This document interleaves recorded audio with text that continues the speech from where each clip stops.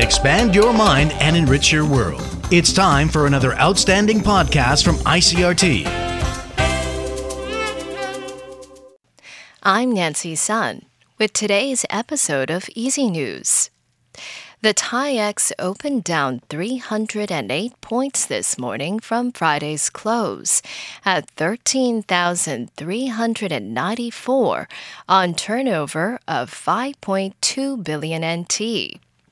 The market tumbled almost 190 points last Friday as investor sentiment turned cautious prior to the release of U.S. September jobs data and concerns that the Federal Reserve will continue to implement its rate hike cycle policy.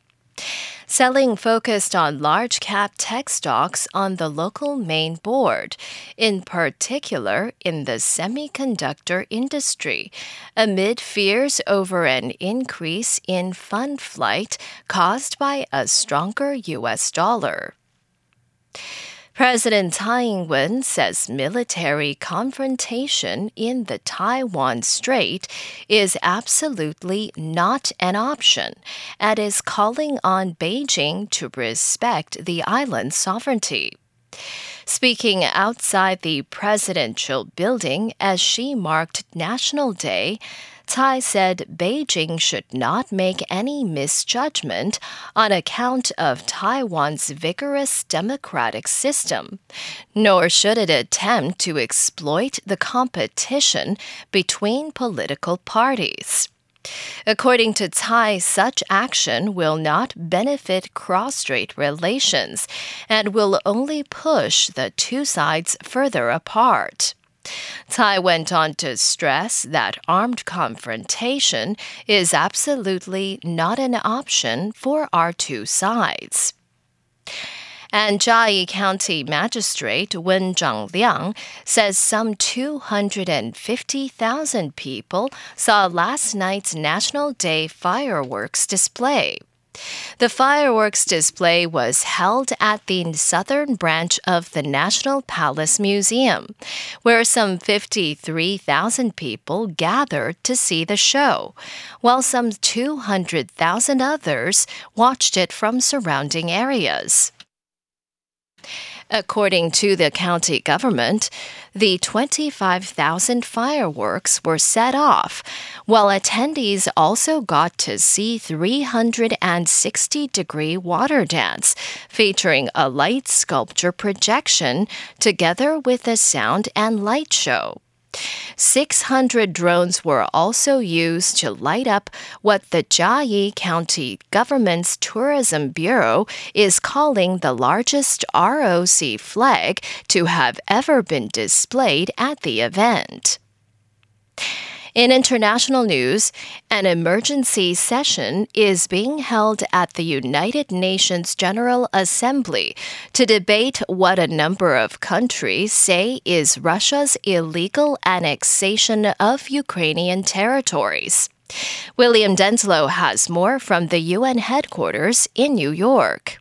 After more than 60 nations deliver remarks, member states will vote on whether they view the referenda as a legal expression of the people's will or an illegal annexation. That vote could take place on Wednesday, but before speeches could get underway on Monday, Russia called for the vote to be held via a secret ballot.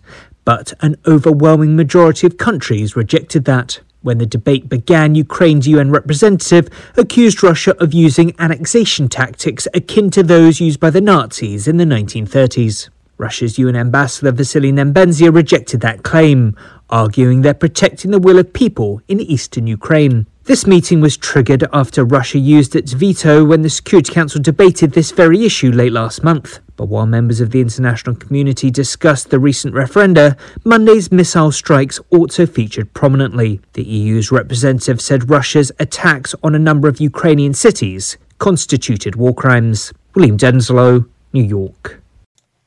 And human rights activists have pressed their call for the immediate release of a former Philippine opposition senator after she was taken hostage in a rampage by 3 Muslim militants in a failed attempt to escape from a maximum security jail.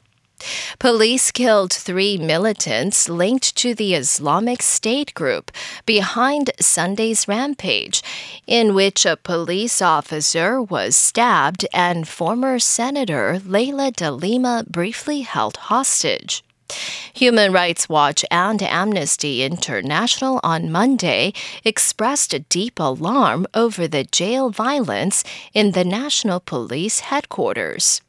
De Lima has been detained since 2017 on drug charges she says were fabricated by former President Rodrigo Duterte and his officials in an attempt to muzzle her criticism of his deadly crackdown on illegal drugs. And that was the I.C.R.T. news. Check in again tomorrow for our simplified version of the news, uploaded every day in the afternoon. Enjoy the rest of your day. I'm Nancy Sun. Hey there. I hope you've enjoyed today's episode. If you'd like to hear more from I.C.R.T., you can check out our other podcasts. We've got Taiwan Talk, where we chat with a new guest every Monday, Taiwan This Week, a roundup of the news in Taiwan every Friday, and English in the News, for useful English expressions explained in Chinese. For some lighter news in both English and Chinese, check out News Bites and News for Kids. And if you enjoy them, tell a friend. Thanks for listening.